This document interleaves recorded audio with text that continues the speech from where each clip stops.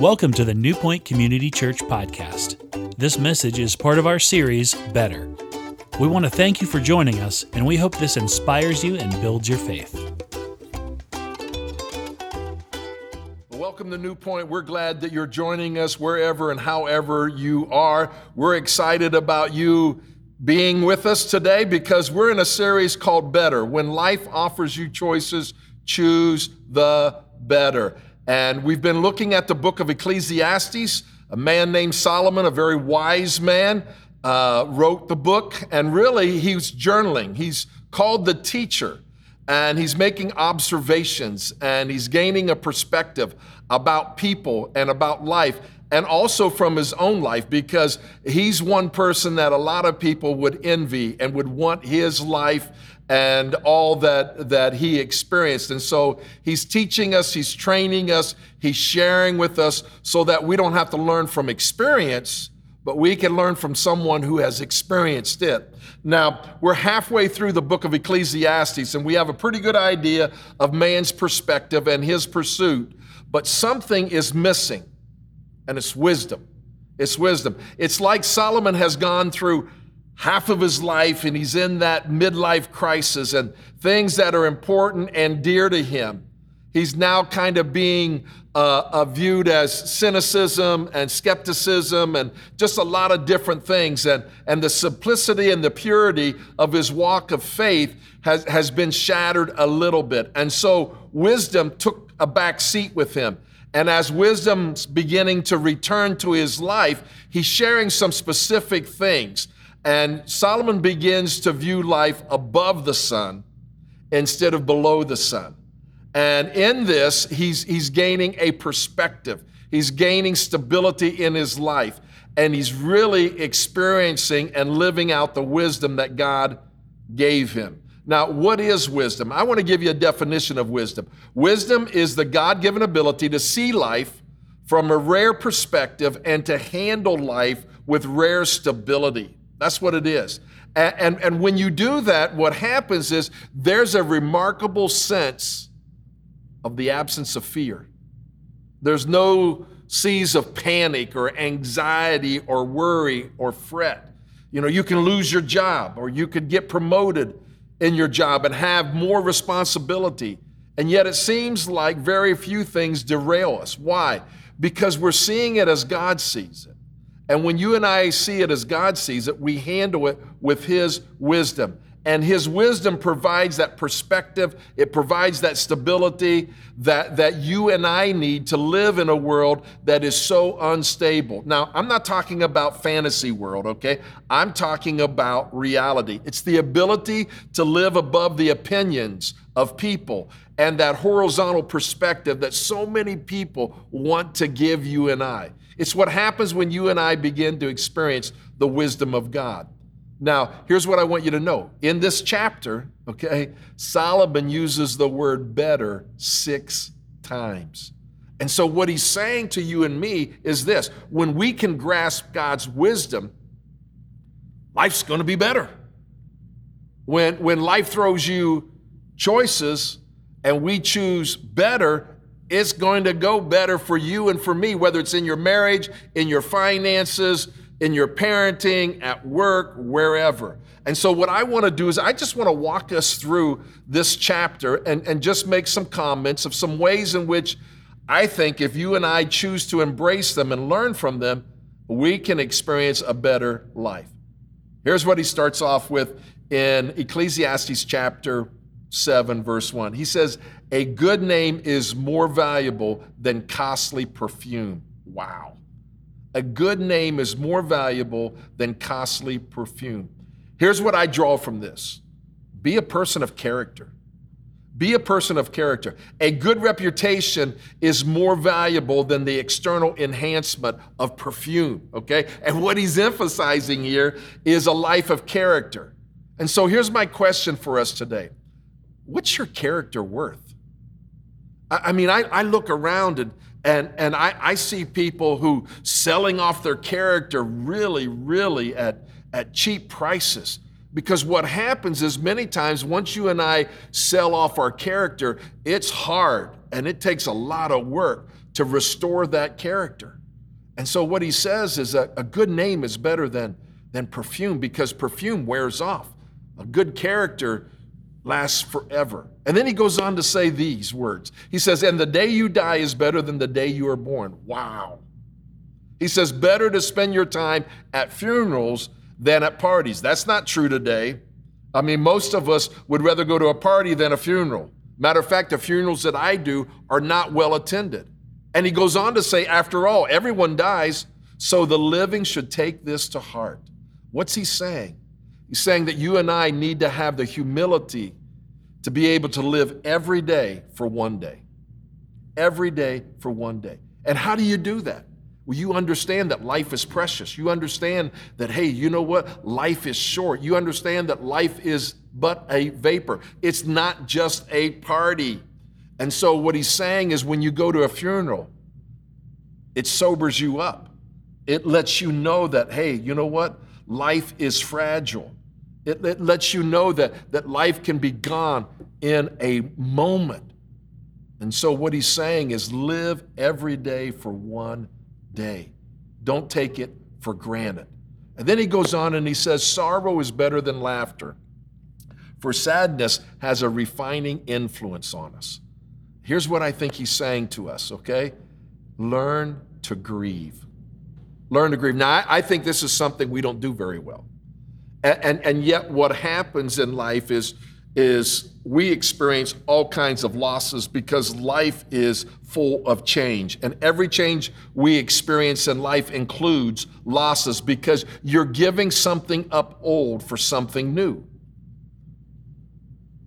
You experience a loss, and when you experience a loss, you experience pain.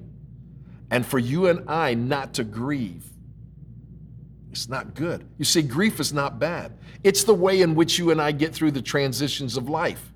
You see, what is bad is unprocessed grief.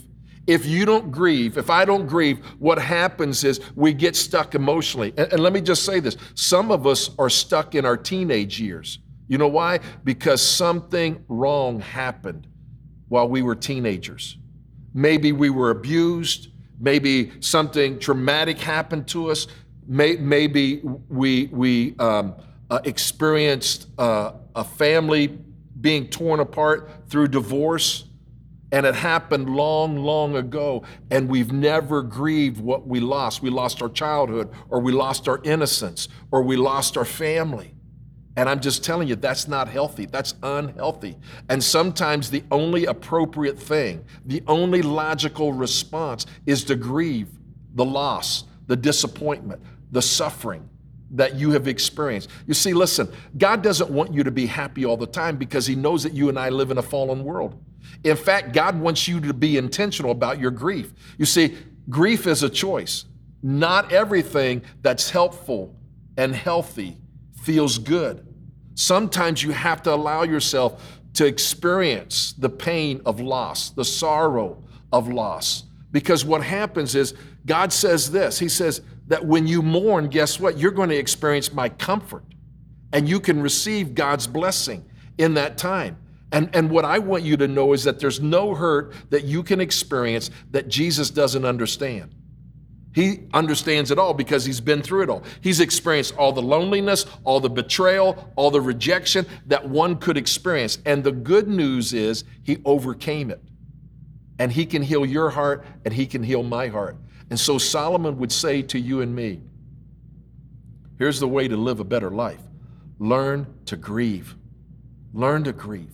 And then he goes on to say this. He says, a wise person thinks a lot about death, while a fool thinks only about having a good time. What's he saying here? He's saying develop an eternal perspective. You know what? I have to confess to you that there was a period of time in my life I never thought about death. Are you kidding me? I was arrogant, brash, thought I was going to live to be an old man. And then I had a heart attack. And it sobered me up. And I had to deal with my mortality. And you know what? I think about death every day. There's not a day that doesn't go by that I don't think about death. And it reminds me that life is precious once again, and that it's fragile, And so whether it's my interaction with Patty, whether it's my interaction with our kids, whether it's my interaction with coworkers, I realize that, hey, life is short. I don't have the promise of tomorrow. And so what Solomon is saying is that we need to move beyond the superficial and the temporal things of life to those things that really matter in life, that are significant. And the way in which you live a significant life is you develop an eternal perspective. And so what happens is Solomon is saying, think about dying. You're saying, Dwight, you're getting morbid on me. No, I'm not. I'm getting real with you. You see, we're going to spend more time on that side of the grave than we are on this side of the grave, but we live as though we're going to spend all of our time on this side of the grave and very little time on that side of the grave. That's just not wise. And the way in which you live a better life is you develop an eternal perspective and you make decisions and you deal with life in light of eternity.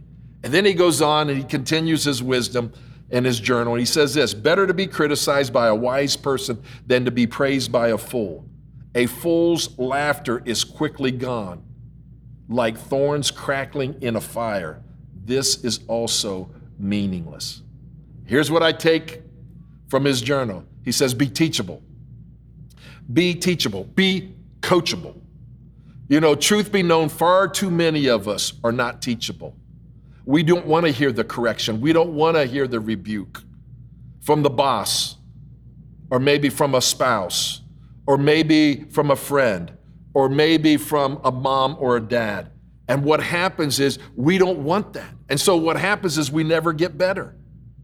And what he is saying is be teachable. If you're always around a clown, okay, he may make you laugh, she may make you laugh, but you know what? You won't grow. You need to be around somebody who loves you enough to tell you the truth. So let me ask you a question. Are you comfortable with hearing things that are uncomfortable? That might sting?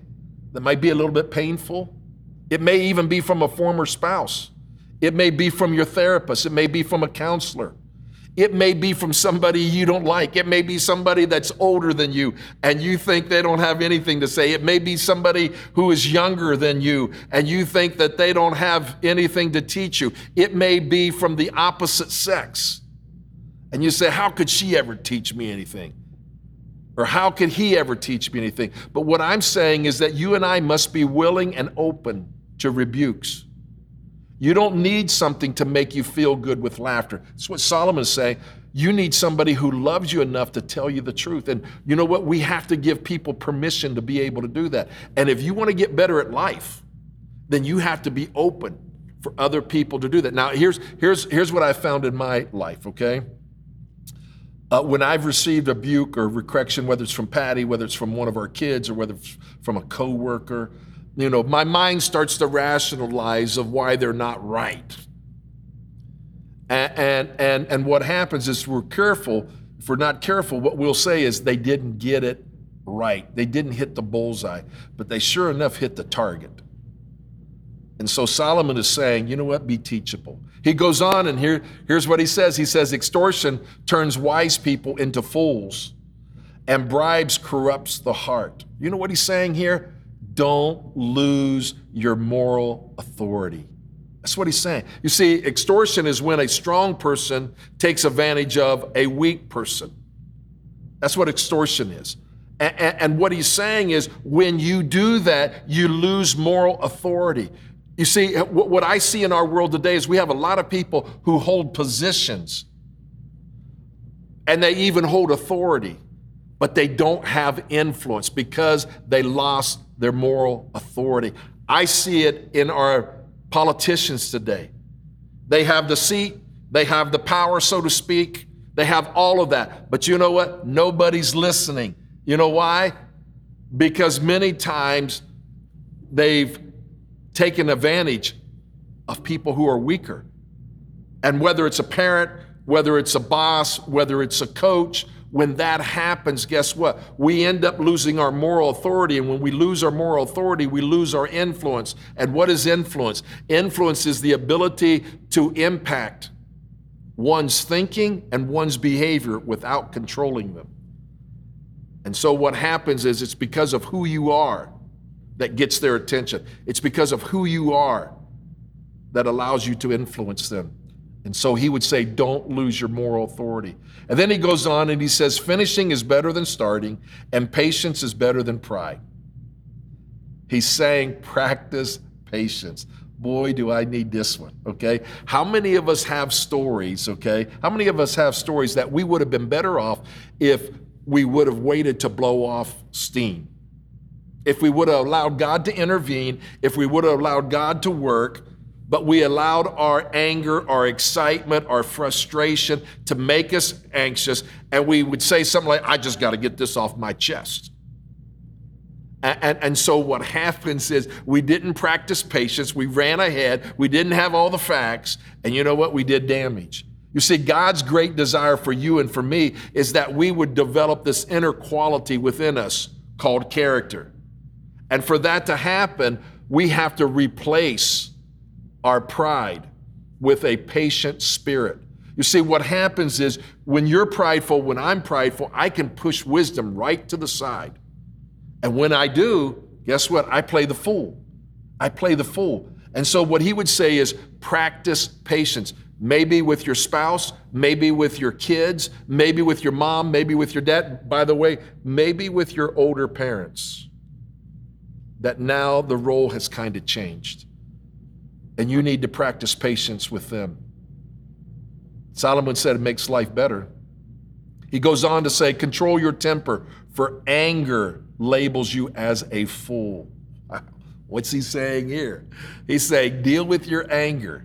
You see, now God never tells us to not experience anger, okay? It's okay to be angry. What he does tell us is not to sin through our expression of our anger. That our human anger does not accomplish what he wants accomplished. And so when anger is not expressed in a right way, it can be incredibly destructive in our relationships, especially your marriage. You go off on your wife, you go off on your husband. I'm telling you, you know what? It does no good. It does no good. You might get your way. You might get to do that thing. You might put her in her place. You might put him in his place. But the fact of the matter is it does great, great damage. Great, great damage. Because anger usually are expressed through words. Solomon says this in Proverbs 29:11. He says, stupid people express their anger openly, but sensible people are patient and hold it back. You see, what happens is when you and I don't deal with our anger appropriately, it causes arguments, it causes mistakes, it causes us to do foolish things. And it's just not good for you and me. And so Solomon would say, deal with your anger because there's a cost there. There's a cost there. And you need to understand that and you need to realize it because it causes things that are very, very destructive in your life and in my life. It'll cause you to do foolish things. And so Solomon would say, deal with your anger. Why? Because the impact that your anger has on your family and your friends is insurmountable. Again, you might get what you want in the short term, but what happens is you lose in the long run. You'll lose with your spouse, you'll lose with your kids, you will lose with your coworkers. You might get them to do what you want. They might obey you, but in the long term, you will lose. And so the result of misplaced anger is alienation. You will find yourself all alone. No one will want to be around you because they're going to be walking on eggshells. And what happens initially when we demonstrate anger towards other people, what do we get? We get anger back. But what will end up happening is you'll just get apathy and nobody will want to be around you. And that's not good. So the truth is you always lose when you lose your temper. You'll lose your reputation, you'll lose your job, you'll lose your children, you could lose your marriage when you don't control your anger. And so Solomon would say, listen, he would say, do not get angry in a way that's destructive. Proverbs 25:28 says it like this, if you cannot control your anger, you are as helpless as a city without walls open to attack. And so Solomon is saying, you want a better life? Let me tell you how to have a better life. Deal with your anger, okay? Deal with it, okay? It's okay to get angry.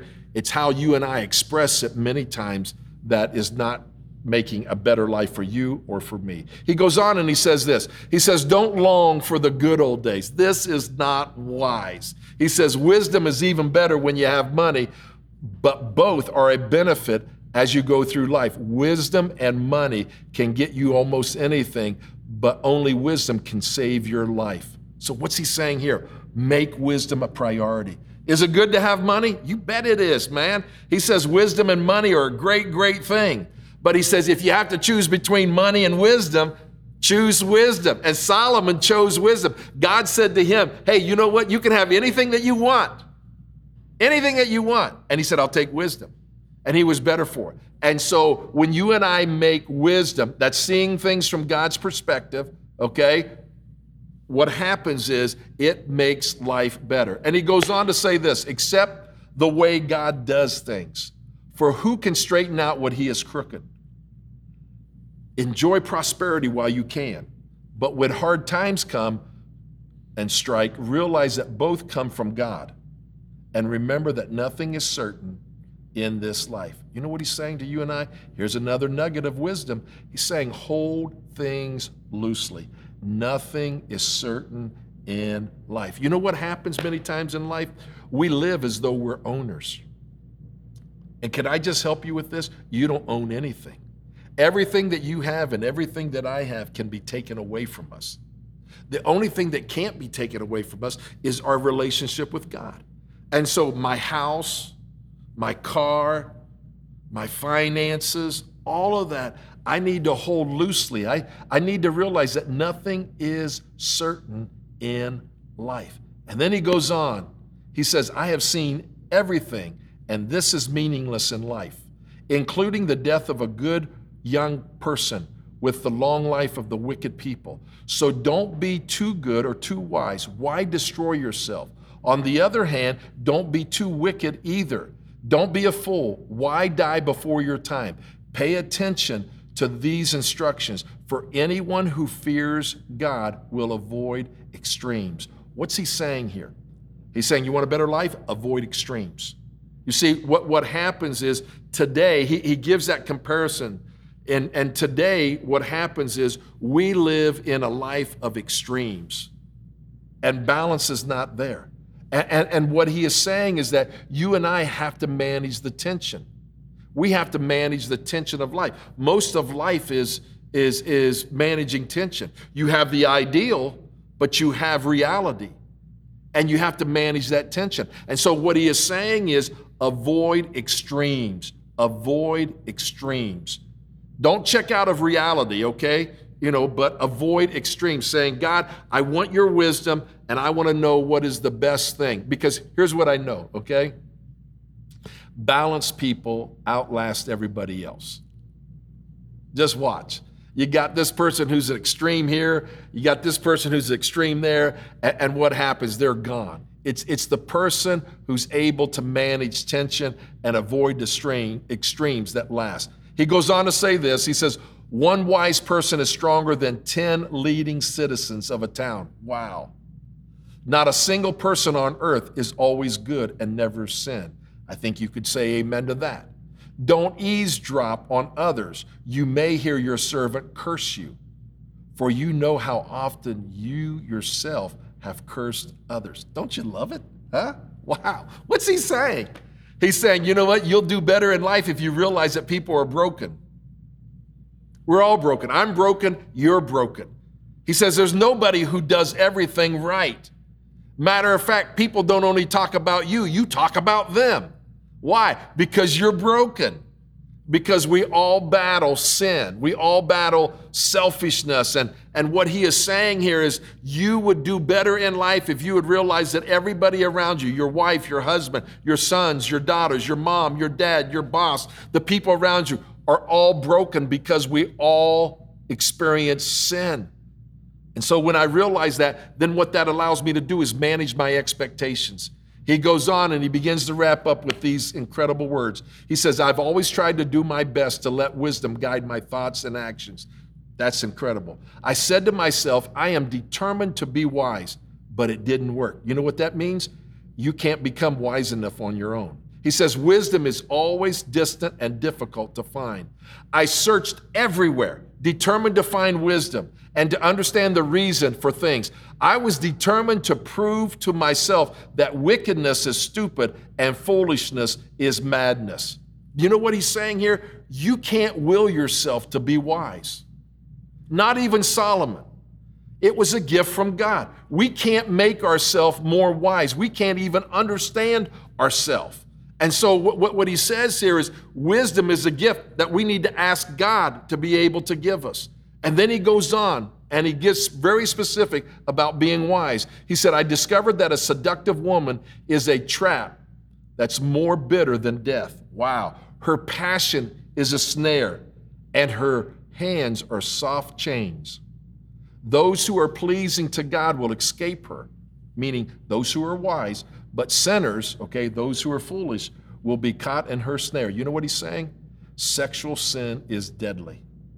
Sexual sin is deadly. Now, here's what you need to realize. He is talking from one who had 700 wives and 300 concubines.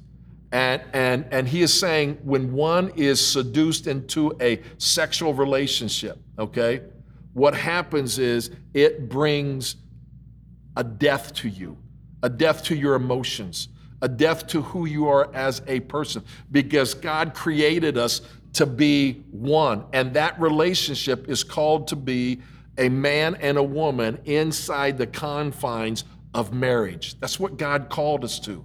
And so what he is saying is when you allow yourself to be seduced into a relationship outside of marriage, okay, that relationship, though it might be intimate, is unfulfilling and it will never deliver. It will never deliver. And Solomon is saying you will not find fulfillment in a fleeting affair, in just being sexually free. Here's what Paul says in 1 Corinthians chapter 6, verse 18. He says, flee from sexual immorality. All other sins a person commits are outside the body, but whoever sins sexually sins against their own body. You see, when you and I, okay, if we choose to have sex outside of marriage, it's a sin against our own body. It really messes us up. Now, it doesn't mean that sexual sin is the worst sin, okay? It doesn't mean that. What it means is that sex is far more than just a physical act. It involves your emotions. It involves your spirit. It involves your body. And there's an emotional and spiritual consequences. You see, what happens if sex was just physical, it'd be like a handshake. And it's not, okay? It's not. And so what Solomon is saying is that you and I need to be able to make a commitment to purity. The Bible makes it very clear that sex is exclusively reserved for a husband and a wife who are committed to one another in marriage. And anything outside of that is deadly. It's just deadly. And then he concludes with this. He says, this is my conclusion, says the teacher. I've discovered this after looking at the matter from every possible angle. Though I have searched repeatedly, I have not found what I was looking for. Only 1 out of 1,000 men is virtuous, but not one woman. But I have found this. God created people to be virtuous, but they have turned to follow their own downward path. You see, the good news for you and me is that you and I can have a relationship with the wisest person who ever lived. His name is Jesus. You and I can have an intimate relationship with him. And as we have read and as we have learned in this series Better, there is one that's greater than Solomon. His name is Jesus. And he is the channel which all wisdom comes through. In 1 Corinthians 1:30, Paul writes these words, but God has brought you into union with Christ Jesus, and God has made Christ to be our wisdom. By him we are put right with God, and we become God's holy people and are what? Set free. What's he saying? He's saying that when we have the wisdom of God, okay, we'll be right with God and we'll be set free. We'll be the men and the women that he's called us to be. We'll have the wisdom to be able to deal with whatever life throws at us. Listen to me. God has the whole world in his hands. Nothing's out of his control. And God wants you to be able to see life from His perspective, because when you see life from His perspective, you will do what He says. So let me ask you a question. Are you putting God's wisdom to work? It makes life better. When life offers you choices, choose better. What is that? It's God's wisdom. Would you pray with me? God, we thank you today for who you are. We thank you that you have made possible for each and every one of us to have even greater wisdom than Solomon because of Jesus Christ. And so for some of us today, we might need to enter into that relationship and just say, Jesus, come into my life, forgive me of my sins, fill me with your love and peace and joy and your wisdom. For others of us, we've done that. And yet maybe we've experienced going off to the right or the left, and we need to come back and we need to say, God, today I want to begin to see things from your perspective. I need your wisdom. Help me to walk in it so that I can experience a better life. And so we thank you today, Jesus, for who you are and for what you've done for us. And it's in your name that we give thanks. Amen.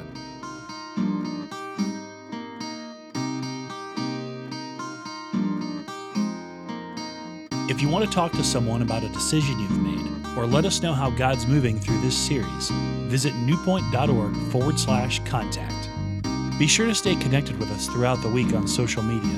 Download our app, subscribe to our weekly podcasts through Google Play or the App Store, or subscribe to our YouTube channel. Thanks for listening to today's message, and we hope you continue to realize and reach your full potential in Jesus Christ.